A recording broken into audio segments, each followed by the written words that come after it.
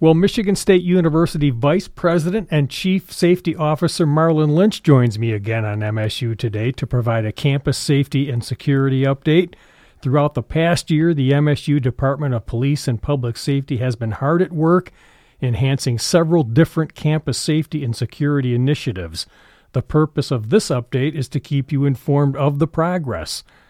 Following the violence our community experienced in February of 2023, we continue to stand together as a community, and I know, Marlon, you want to remind people that MSU Police and Public Safety stands committed to ensuring the safety of our Spartan community. Good to see you again. It's great to see you as well, Russ. Always a pleasure, and we appreciate the partnership that we have to be able to have these types of discussions so that our community can stay informed.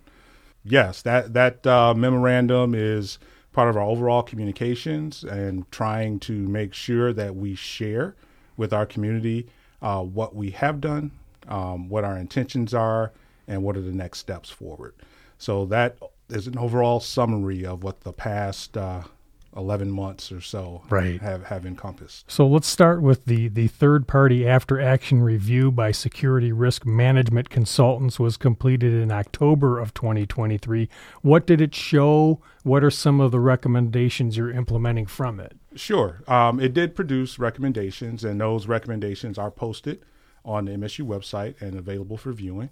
And what we are doing, we are tracking each recommendation, the status, for in progress, complete, however it may be, also including target dates for completion. And then there are some that will be ongoing, just for the fact that something that we've been consistent in our response, we get a consistent question of, well, when will this be done? And our response is that it won't be done because we will continue to assess and evolve with the needs of our community with that. And so the recommendations are actively engaged in implementing, and not all of those recommendations are part of police and public safety. We have some campus partners as well that have some components within that.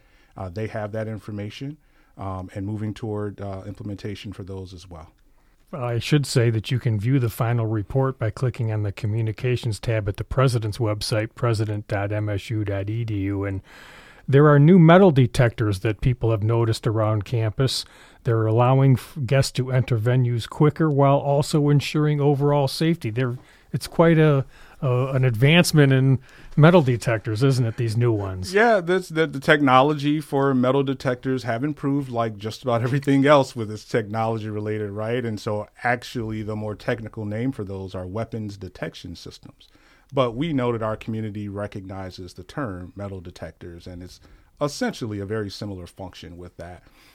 Prior to the installation at Spartan Stadium this past fall, they were in place at the Breslin Center, and for select performing arts performances at the Wharton Center.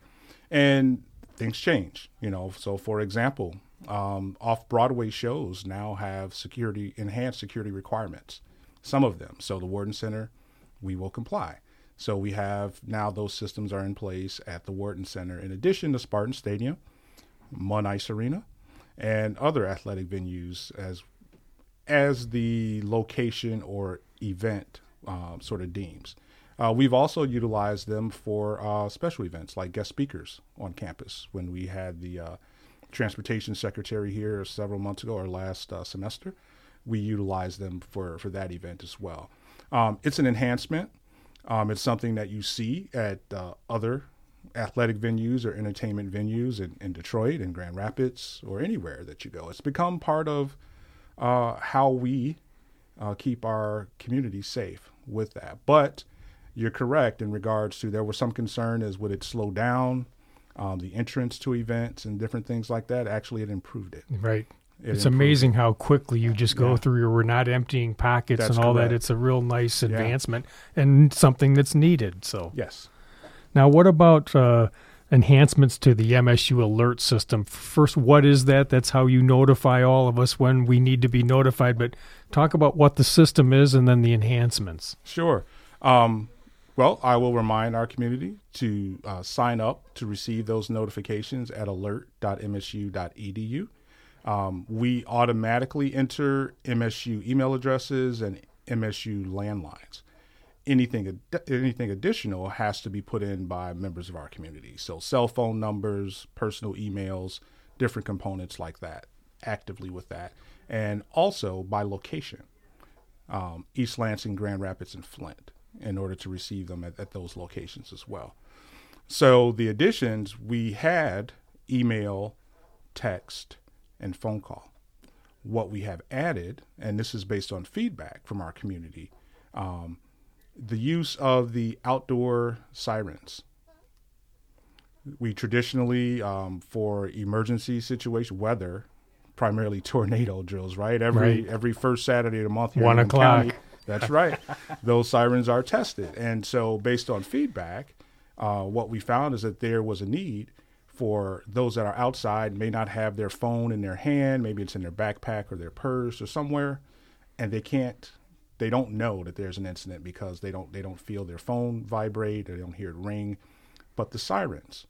So what we've done is we've implemented tones that are recognizable. When you hear those tones, that is an indication to check your smartphone or check with someone to see what's going on. That's an emergency notification. It's an indicator with that. It's an overall enhancement. The same with speakers. We have outdoor speakers on our green light phones to be able to, again, you hear the tones, check for an emergency message. One component. The other component is in partnership with Ingham County Department of Emergency Management, is we've partnered with them for the wireless emergency alert. And what that means is that if you are in this area and you have a cell phone, if your phone is active on any of the area cell phones within the East Lansing area, you will automatically receive a text message that informs you that there is an emergency with that. With that, though, you have to go into your smartphone and set the settings to receive that. It's similar to an Amber Alert with that.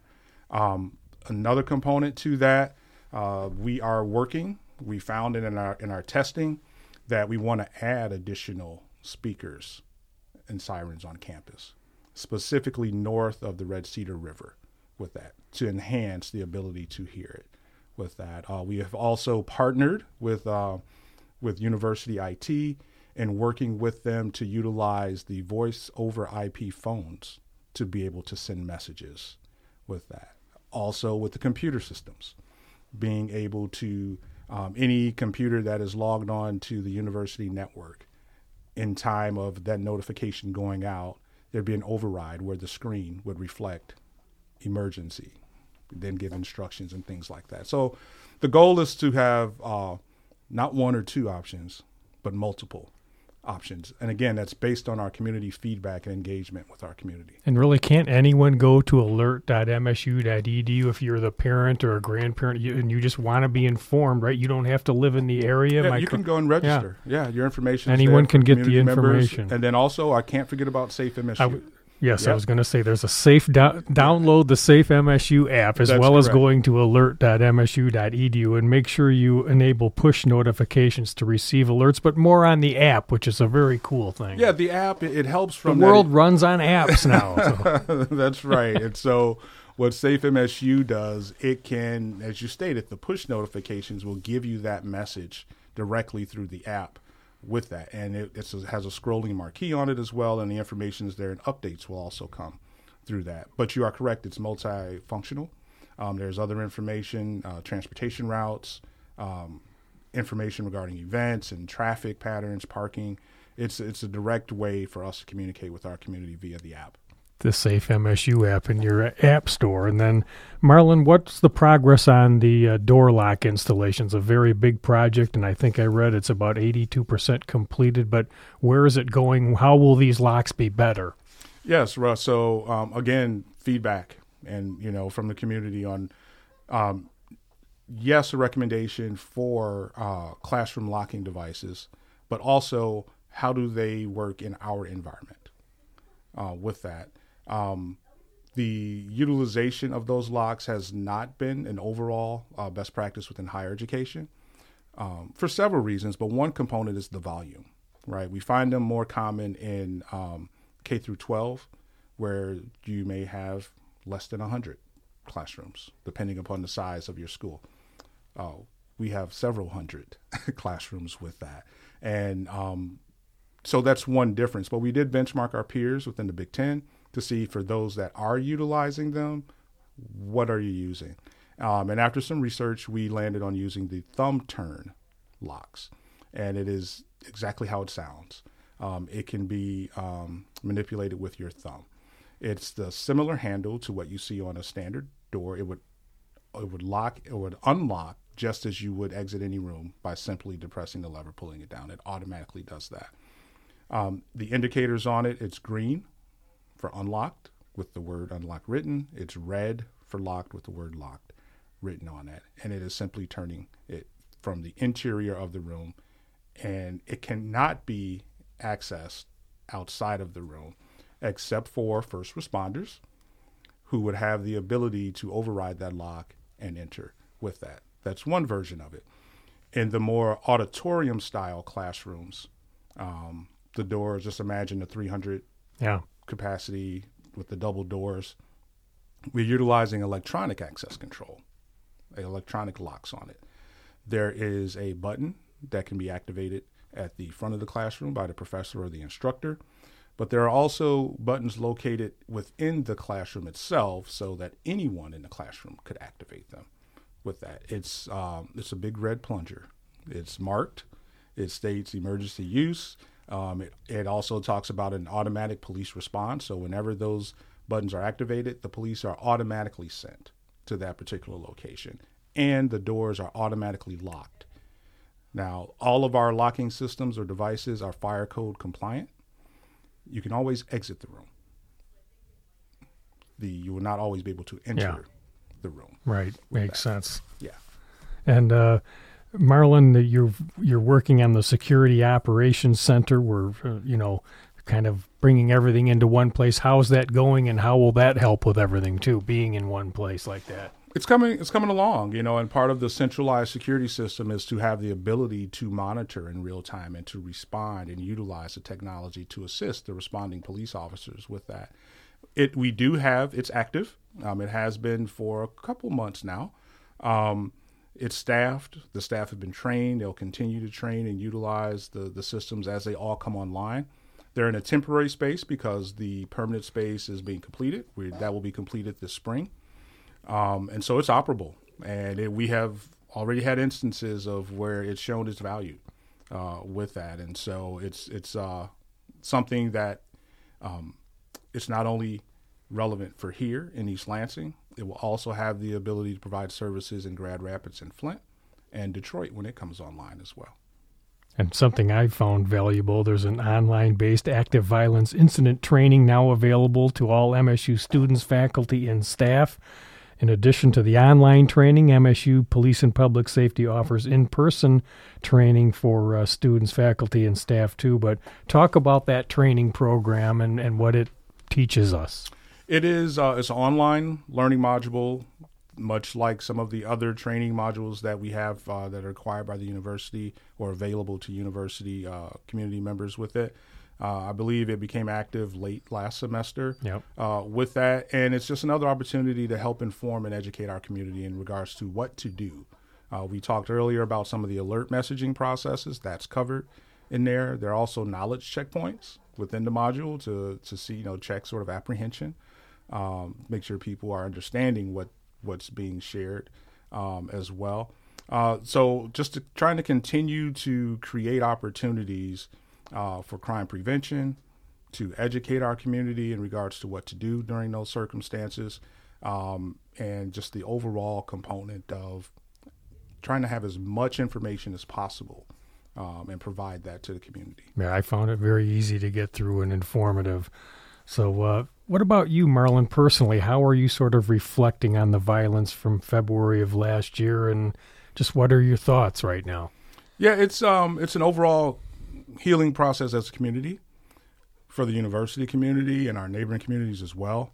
The impact is very broad. We all deal with it in different ways. And as closer to the time of the remembrance and observation, you start to reflect a little bit more vividly with that. And so what we've done within our department is we recognize that there's an overall need for health and well-being of our staff, and we have taken the steps. We partner with the University Health and Well-Being, the office that provides, the division that provides that service. But we recently hired our own professional within the department for health and well-being.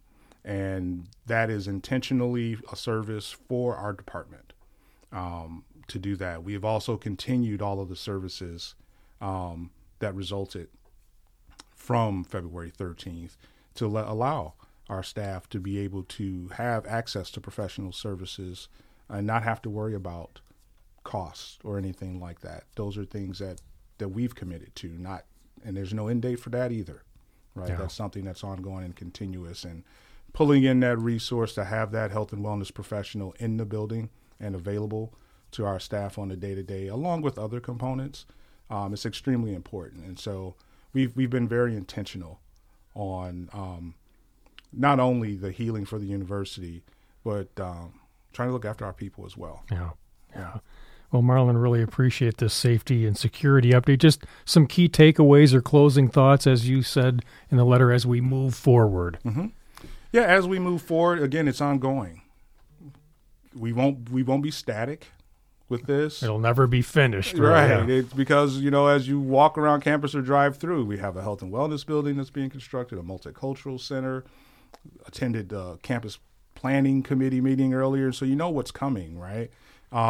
So from a physical component, that changes with how the physical structure and layout of the university does. But the other component of that is safety means different things to different people. That's a physical safety component. But there's also an emotional safety. And we partner with Student Life and Engagement with that for our care and intervention team. The implementation of River, our comfort dog, and components like that. And just not one thing, right? It's not one way. If we stay focused on one thing, we're going to continue to maybe not meet the expectations. But when we have multiple avenues and partner with our community and listen to our community, then we'll continue to have progress. Your very comprehensive approach to Spartan Nation's health and well-being. Yes. So, Marlon, thanks again for the update. Always good to see you. It's great to see you, Russ. That's Marlon Lynch, Michigan State University Vice President and Chief Safety Officer. And I'm Russ White. This is MSU Today.